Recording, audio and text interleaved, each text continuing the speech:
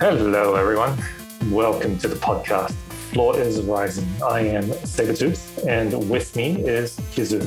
I'm a professional NFT collector, and Kizu is a professional art critic. On this podcast, we talk deeply about the business of creating, collecting, and analyzing NFTs. So if you are a creator or collector of NFTs, or you want to be, jump in, the water's warm. Hi, everyone. Welcome to another episode of Floor is Rising. Today, we have a special guest, Olive Allen. She's a crypto OG. She's been in the crypto space for a long time, the NFT space for a long time. She's done a previous sort of pre-NFT startup, Decadent, that we'll get into during the show. She's done a ton of drops, both in the traditional art and also in NFTs. Welcome, Olive Allen, to the show. Thanks for having me, guys. Olive, tell us, how did you get into NFTs? Oh my God, it's been a very long journey. I've been since its inception, since the space's inception in early 2018. First, I got in 2017, late 2017, when the ICO bubble was happening, when everybody was so obsessed about tokens, everybody was buying, selling, whatever. I heard about CryptoKitties and I felt like it's kind of cool, fascinating concept. I think I bought one back then. So later on, I kind of delved deeper into the space by actually traveling to Asia, funny enough, going to Singapore, Korea, and catching up with some friends of mine from Russia from back in the day that were really, really deep in it, and ended up learning more and more. And at one of the conferences, I heard about NFTs. I mean, of course, nobody called them NFTs back in the day. It was ERC 721 standard for Ethereum smart contracts. Very twisted. And I was like, okay, this is really interesting. I have to learn more and understand the concept because I am an artist, yes, but also I'm fascinated by the gaming world. And I was playing Fortnite back in the day and I had a bunch of skins sitting in my wallet. And I was like, oh, like that's what's missing, at Big Creative, the markets are open and you can trade virtual objects and kind of give them that real status. And I was like, I'll have to really, really get in. And thanks for mentioning Decadent. That's where when I decided to start a startup right there and then. Tell us about Decadent, because I don't believe it's around anymore. The website sort of goes to a Wix page. But when I looked at what the material around it was, it kind of looked like a very sort of pre-NFT startup. Not a lot of people do their research and even know about Decadent. Funny enough, people think I'm just an artist who just maintains their art and whatnot. No, I'm kind of a very obsessive person. And if I'm really interested in something, I really dedicate most of my time to it. And Decadent was indeed the early version of the marketplaces you see today. And it kind of was a major idea that like ultimate exchange for all of the virtual objects. And I had different categories on it: in-game items, art, and I think music. I was trying to add like film avatars and things like that. So it was way before its time. I was way too early. And when I actually moved to Silicon Valley, especially to raise funds for my startup and learn more from Y Combinator and the whole ecosystem. So I really dedicated myself to it. Yeah, I think the major issue was when I started talking to VCs and people, even in Silicon Valley, people like had no idea what NFTs are, what that standard is. And, like, why you like little girl, like telling us that, like, go away. Like, we don't fund women, like, forget about it. Just go away. And like, it's crypto winter, like nobody's interested. Like, yeah, I mean, the major issue was my timing, I guess. And I realized that I'm better at certain things, that I thought. I mean, and I wanted to dedicate myself to more of creation, not, being a founder, because when you're a startup founder, you're not really, creating in a sense. You are, but you are not. You're more of doing a lot of administrative tasks, especially early stage. You have to have meetings, you have to respond to emails, and that what occupies most of your day.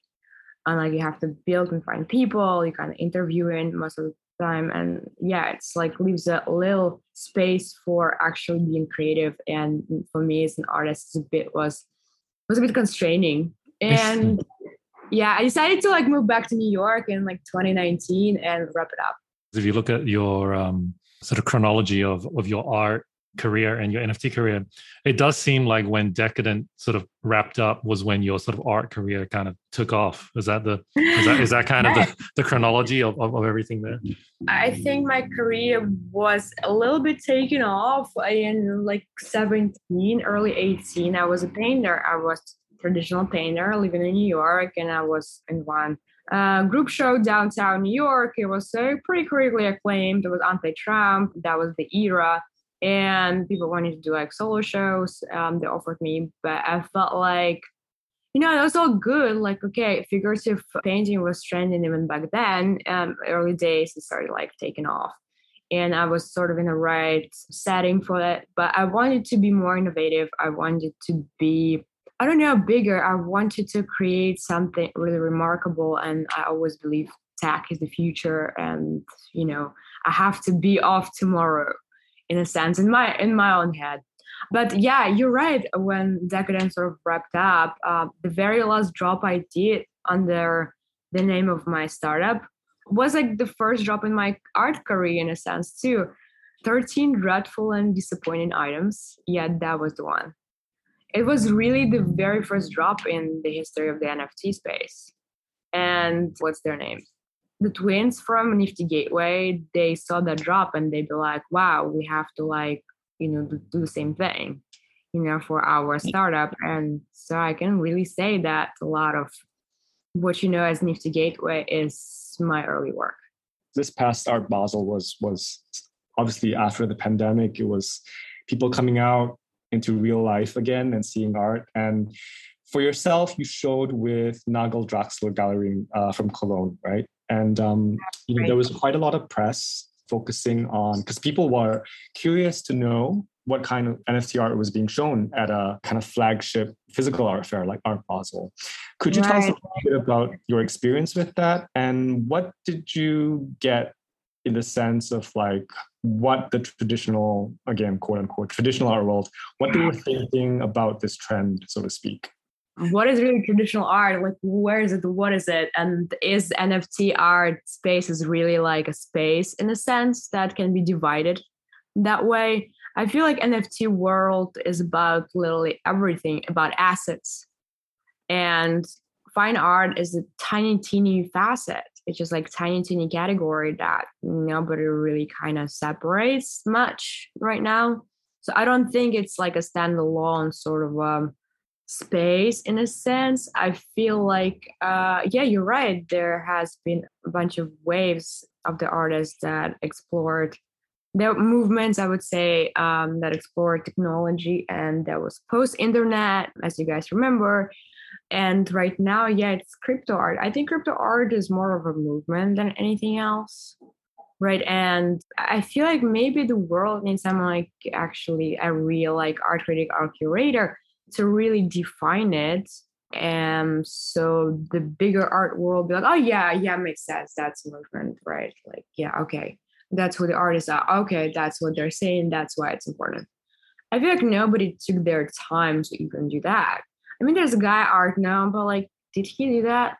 Not really. I mean, he raised money for his startup and kind of called it a day, in a sense. So there is like nobody really like dwelling deep into it all, right? I feel like it's all wild NFTism where people just like try to grab, try to sell real quick, and it's all over the place. It's very chaotic, and people just want to do the best they can in the short amount of time that they think they have left till the next bear market.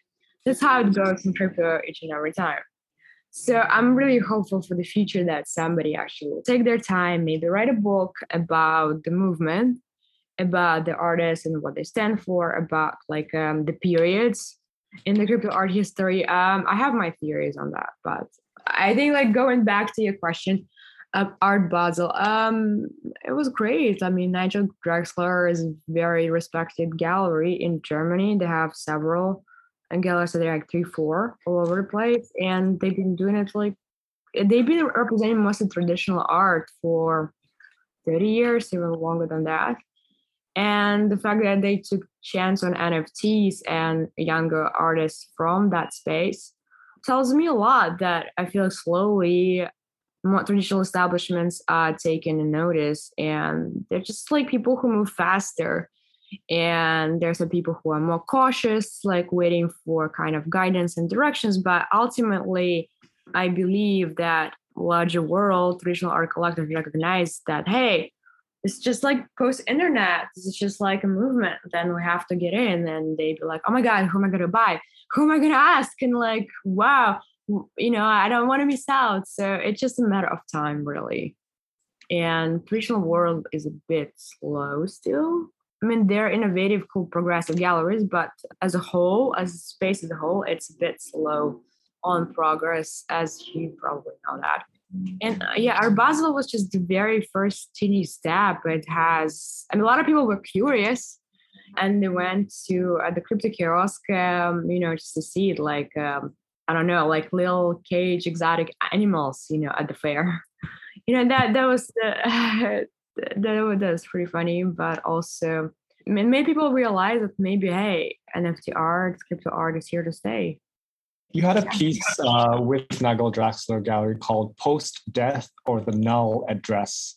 And obviously that has some terms that are specific to NFTs. Right. And I was wondering, did you have a sense of like what collectors like in general, did they understand the terms? Did the gallery have to do a lot of educating? I feel creating art for me, it's about capturing the moment in time and offer my interpretation of it. It's me and the larger cultural context and the world I'm sort of dwelling in. That was a very interesting piece, actually very important to me, because I've always been fascinated of that concept that, what's next, what's after us, and what happens when I'm gone. And with these digital assets, I mean, do they really die, or like what's the burn mechanism? I've been always trying to look into that and explore more. And one day I came to that realization, like, oh my God, they're just like immortal, they're infinite. That's not a way often for an artist to, it's a path for ultimate immortality that a lot of artists really like so keen on capturing or are so fascinated about. That's reasons for many to create. So when you send an asset, any NFT, to burn address, it actually doesn't disappear. It just sits there forever. Why it's a burn address? It's 0x, many zeros after, because there's no way to transfer asset out of that address. But it's ultimately there on chain. You can look it up. Sometimes you can see the assets if people stored those on IPFS or in better systems. You can still see the image, and that image was sent to the burn address and when. So I like to sometimes like dig in for treasures like that and be like, okay, here they are. Oh wow, they've been burned when? Oh wow, I have to save those. I mean, just to, I don't know, weird hobby of mine. So that artwork of mine contains maybe like 20, 30 burned NFTs that I found, and those I burned myself. Yeah, so they're all real NFTs. So if you can really find them if you dig in. That's a lot of work, but they're all really real burned NFTs that are indeed sitting there at the null address, all together indefinitely, collecting digital dust, so to speak. It's a very interesting concept, that like ultimate place of abandonment, but that forever reminder of, artists. I don't know. You really can't hide what you're not proud of. It's gonna be there forever. But they're beautiful, and they're like, I don't know, they're just beautiful. The concept is just really, really beautiful. Speaking as a collector, so something I've noticed, there is a school of thought out there, especially amongst sort of OG internet artists, people who are on, this sort of Tumblr and all sorts of things earlier, that because they didn't get into NFTs, right in the sort of the beginning, the 2018, 2019s, and they came in a bit later, that they're sort of OG credentials are not basically as valued as people who may have started later but were earlier into NFTs. Interested to hear your thoughts on, how early someone got into NFTs. How does that sort of position themselves in the NFT space? I don't feel like every artist now have to be jumping in and be like minting NFTs. If you're a painter or a sculptor, you're doing great and you express yourself in the realms of your medium and you excel at it. Why do you need to jump and like start minting NFTs in this chaotic fashion like a lot of artists do? It's just not necessary. You can be successful like being just you, not jumping on any hype trains, right? I think that what makes it inauthentic to me. And yes, of course, there are a lot of OG Tumblr artists that recognize the potential immediately. I wasn't a Tumblr artist. I never even used Tumblr. I was a bit a different generation.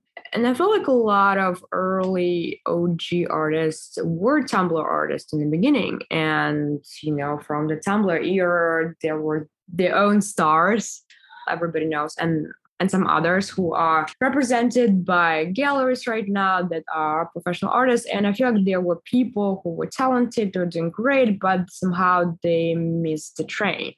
They weren't picked up by the galleries and they sort of it all fizzled out for them. When they saw and heard about NFTs, about Super Rare, they'd be like, this is my time. This is finally my time. And they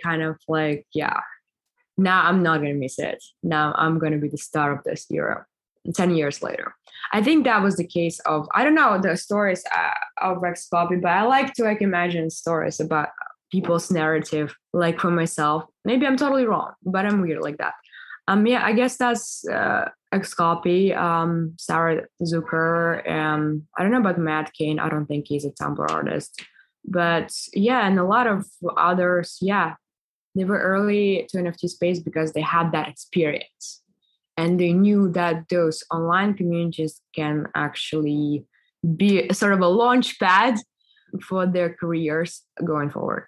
Yes, and other Tumblr artists who missed out on that and now be like, oh, I don't know.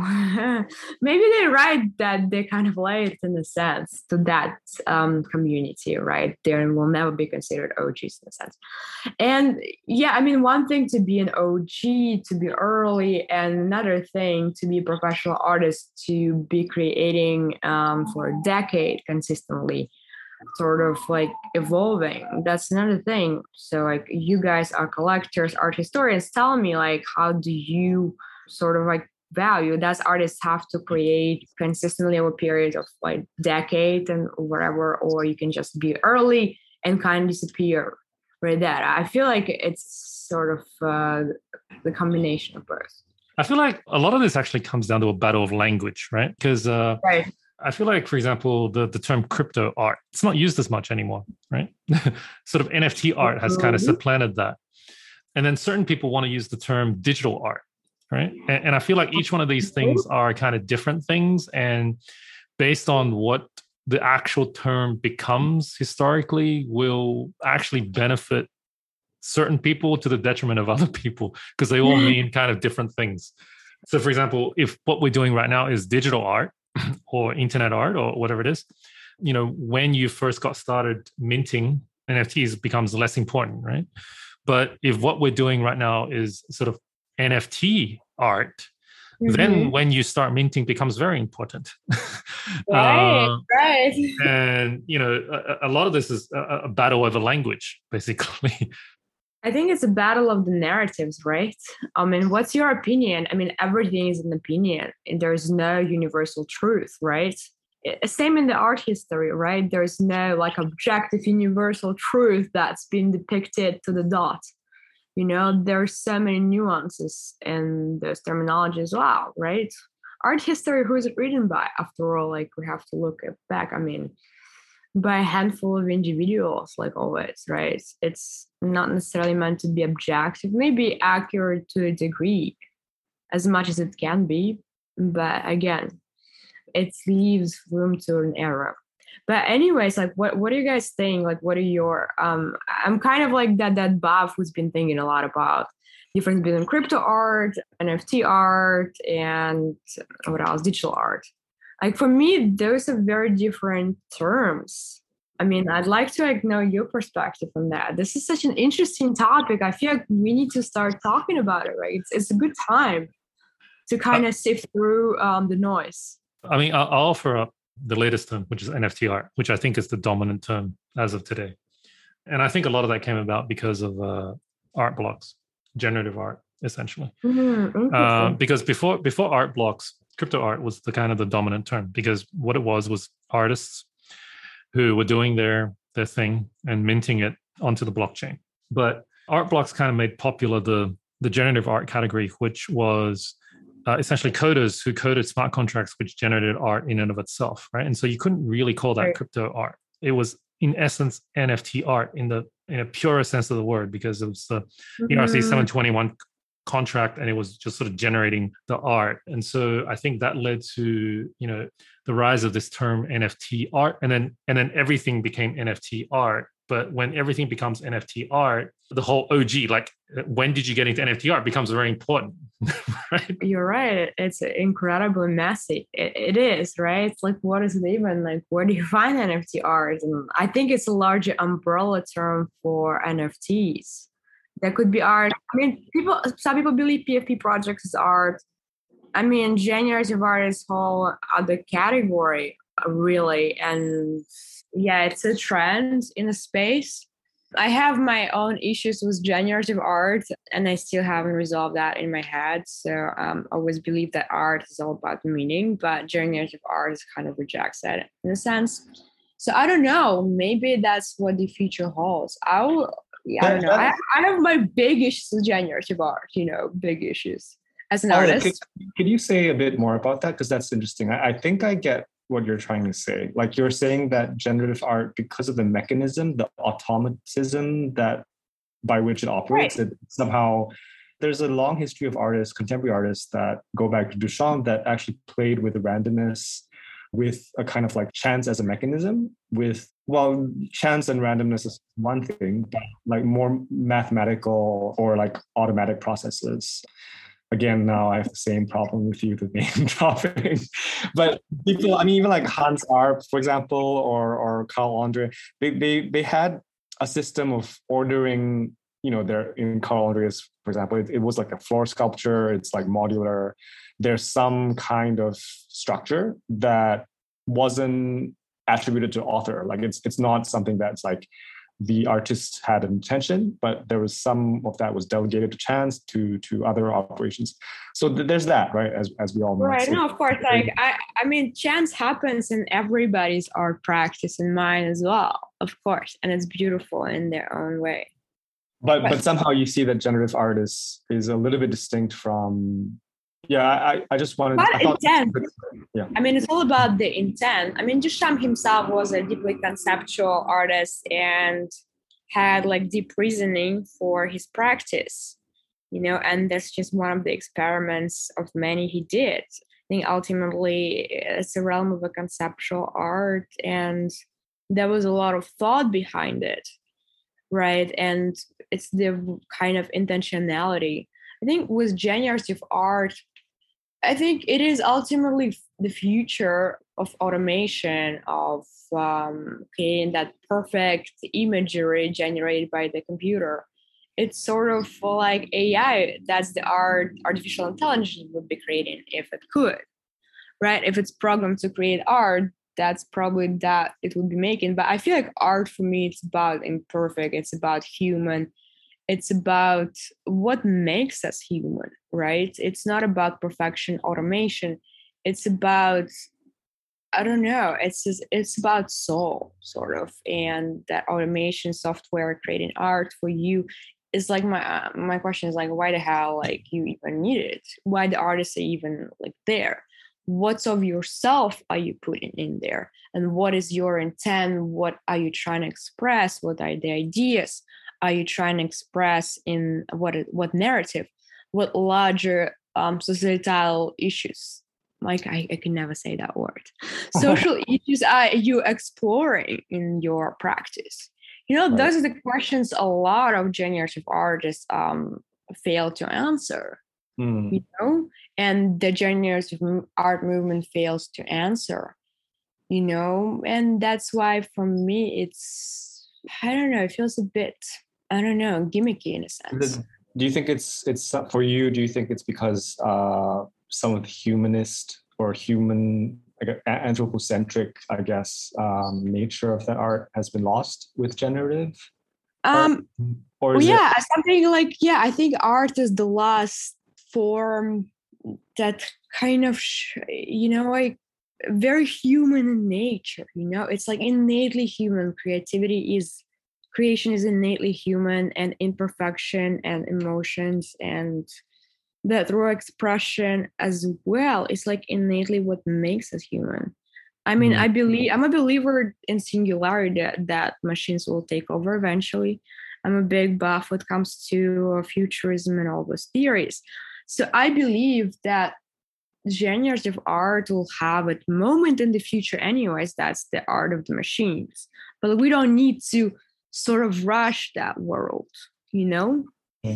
I actually just thought of a good example. Well, I think so, actually, but I want to hear what you think. So on Kawara, right? Very famous conceptual artist, active in New York in the 60s. And maybe his most famous series was the date paintings, where, for those of you who are not familiar, he basically he painted, actually. He kind of like painted the date, for example, like May 17th, 1962 or something. All right, just like in white letters on different colored backgrounds. But basically he was just writing out the date. And he made an entire painting. And if he didn't finish it in that day, he would destroy it, right? Like that, to me, it is profoundly human. Obviously, it's a trace of his existence, right? Like he lived through that day and he made a handmade painting. At the same time, it's kind of like a clock. It's just like he generated the date. And he could have printed it, he could have photocopied it, he could have typewritten it, but he obviously he painted it. So I like that just popped into my mind because like that gesture is very human, as you say, Olive. Like it's one of the few things that the handmade is still one of the things that's still very like, a machine could do it, but there's something more human about it. Let me offer a counterpoint. I kind of think the sort of generative art is actually very human, but the way it's done is kind of completely revolutionary in, I guess, the history of art. So if you think back to the lineage of how art began, right? We're talking about sort of cavemen taking a stick, dipping it in some colored mud, drawing on a rock, right? And basically that has kind of been how art has always been done, right? Like today we might have an iPad and we might have like Procreate, but we're still doing the same things, right? We're using some sort of instrument to essentially draw, what we want to draw.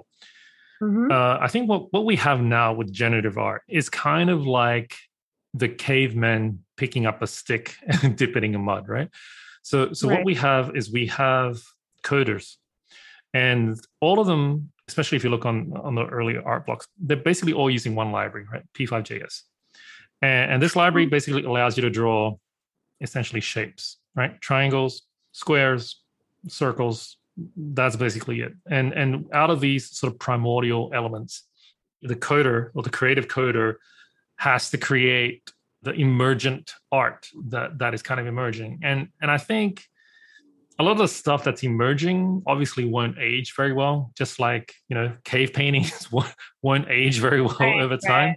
Sure. But I think, just like, we've always thought that, some person holding some kind of stick-like object and drawing is kind of the way art is done. I think in the future, a lot of people will think, well, some guy coding and thinking about, how to write code is the way art will be done, or at least a type of art. And I think what will emerge out of that will be sort of much more complex, emergent than what we have now. We literally have cave people drawing on caves right now is what the generative art is now. Yeah.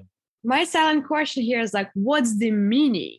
I mean, not many artists like even elaborate like, okay, what's the meaning? I'm not seeing the meaning, and it's not being elaborated by the artist. Like they don't even know themselves what's the meaning and why. Those questions haven't been answered. That's another problem of mine. I mean, obviously, there's a bunch of artists where there is the meaning. The meaning is that this is hot. This is a good way to make money, and let's put something out that looks good, and let's. That looks good. That means like it's highly decorative, and like what art world. Right. But here, decorative is Academy of Art. Yeah, but here's the thing, right? Like, okay, let's. I mean, kids will probably kill me, but I have a feeling that if you go back to the early Renaissance, a lot of the artists we call masters now were just doing it for a paycheck because the church was the only thing that paid at the time, and they just had to draw scenes out of the Bible to basically get a paycheck. Whoa. That's you're confusing the motivation and the content. So like they had patrons, and they were basically on the payroll of their Renaissance master, their Italian prince, whatever it is, the Medici, right? But that doesn't. I don't think that actually necessarily detracts from the content of the work. And obviously, religious life was very central to exist. Like the artists and his role back then. The role of art was to glorify the church and its domain. So that was considered like one of the only appropriate subject matters. There was no abstraction because everything was figurative, and the artists may not even have been aware that there could be non-figurative art. So I don't think we should really blame the artists. No. But the thing is, that depicted their lives. But were the artists asked, what is the meaning of your thing? And if they were asked that. And nobody asked, and I'm speculating that if someone asked them that at the time, they would be like, well, the Catholic Church commissioned me to paint this, so I paint it. Like that would be what they would say, right? So I'm thinking like a lot of the meaning that is infused in what was drawn back then or painted back then came afterwards, right? And it might have even been subconscious. I'm not saying like they didn't have, a particular author, but it might have been subconscious. And I'm thinking the same thing could happen here. Like it definitely could be that some guy just did something now just to make money. That's not a bad thing. I mean, a lot of people do things just like, and that's not to say that there's not genius or creativity in that, right? Just because someone did something for the money doesn't mean that it's devoid of sort of artistic meaning. I think part of what you're driving at maybe is that the context, like you do first and ask for forgiveness later, in a sense, right? So you have all these artists that just work in the mode that they're accustomed to, whether it's the Renaissance or 19th century Impressionist painting or whatever.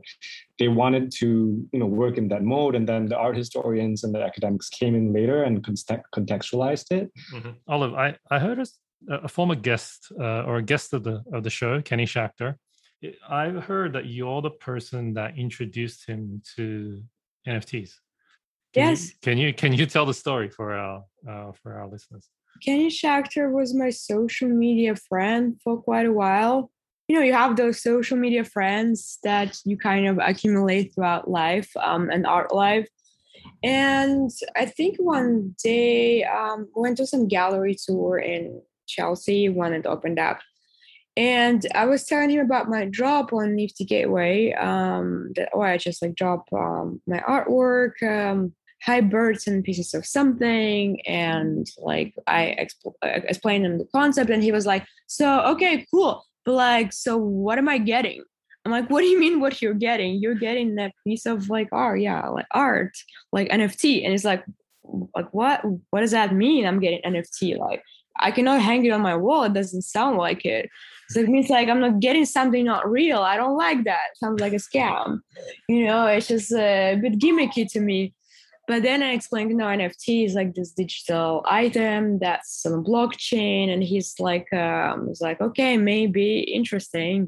And he was making digital art for a very long time. And he was like, okay, maybe I'll try.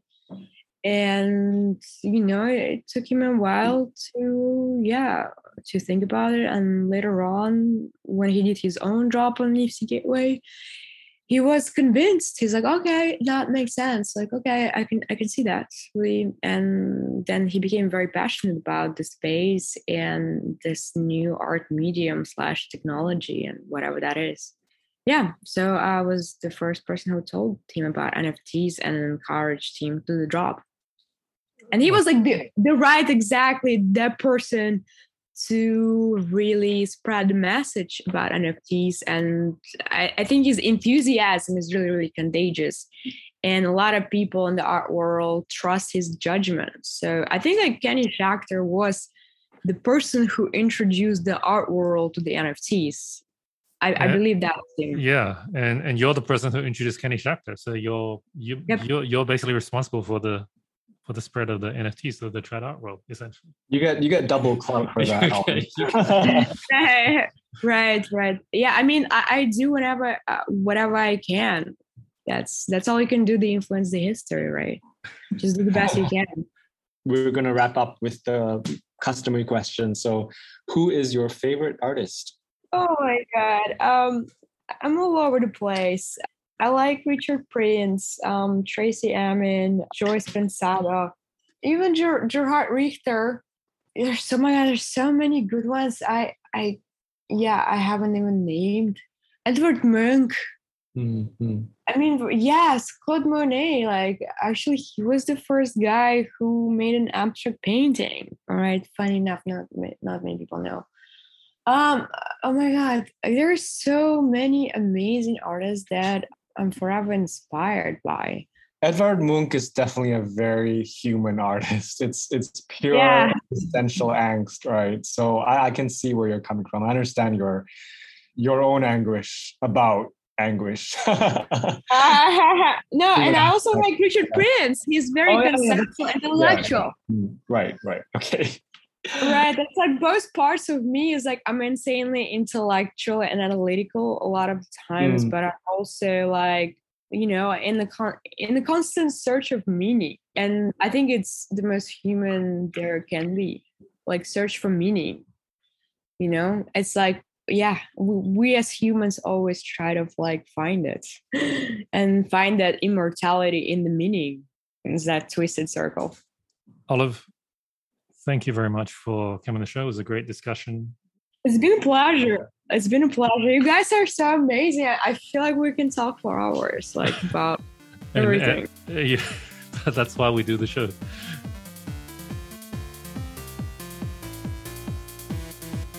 Thank you for joining me for this episode of Floor is Rising. If you enjoyed the podcast, please subscribe, follow, and give us a review on your favorite podcast app. Remember to also follow us on Twitter @FloorIsRising. You can reach out to us, send us a question, and just send us a DM on Twitter @FloorIsRising.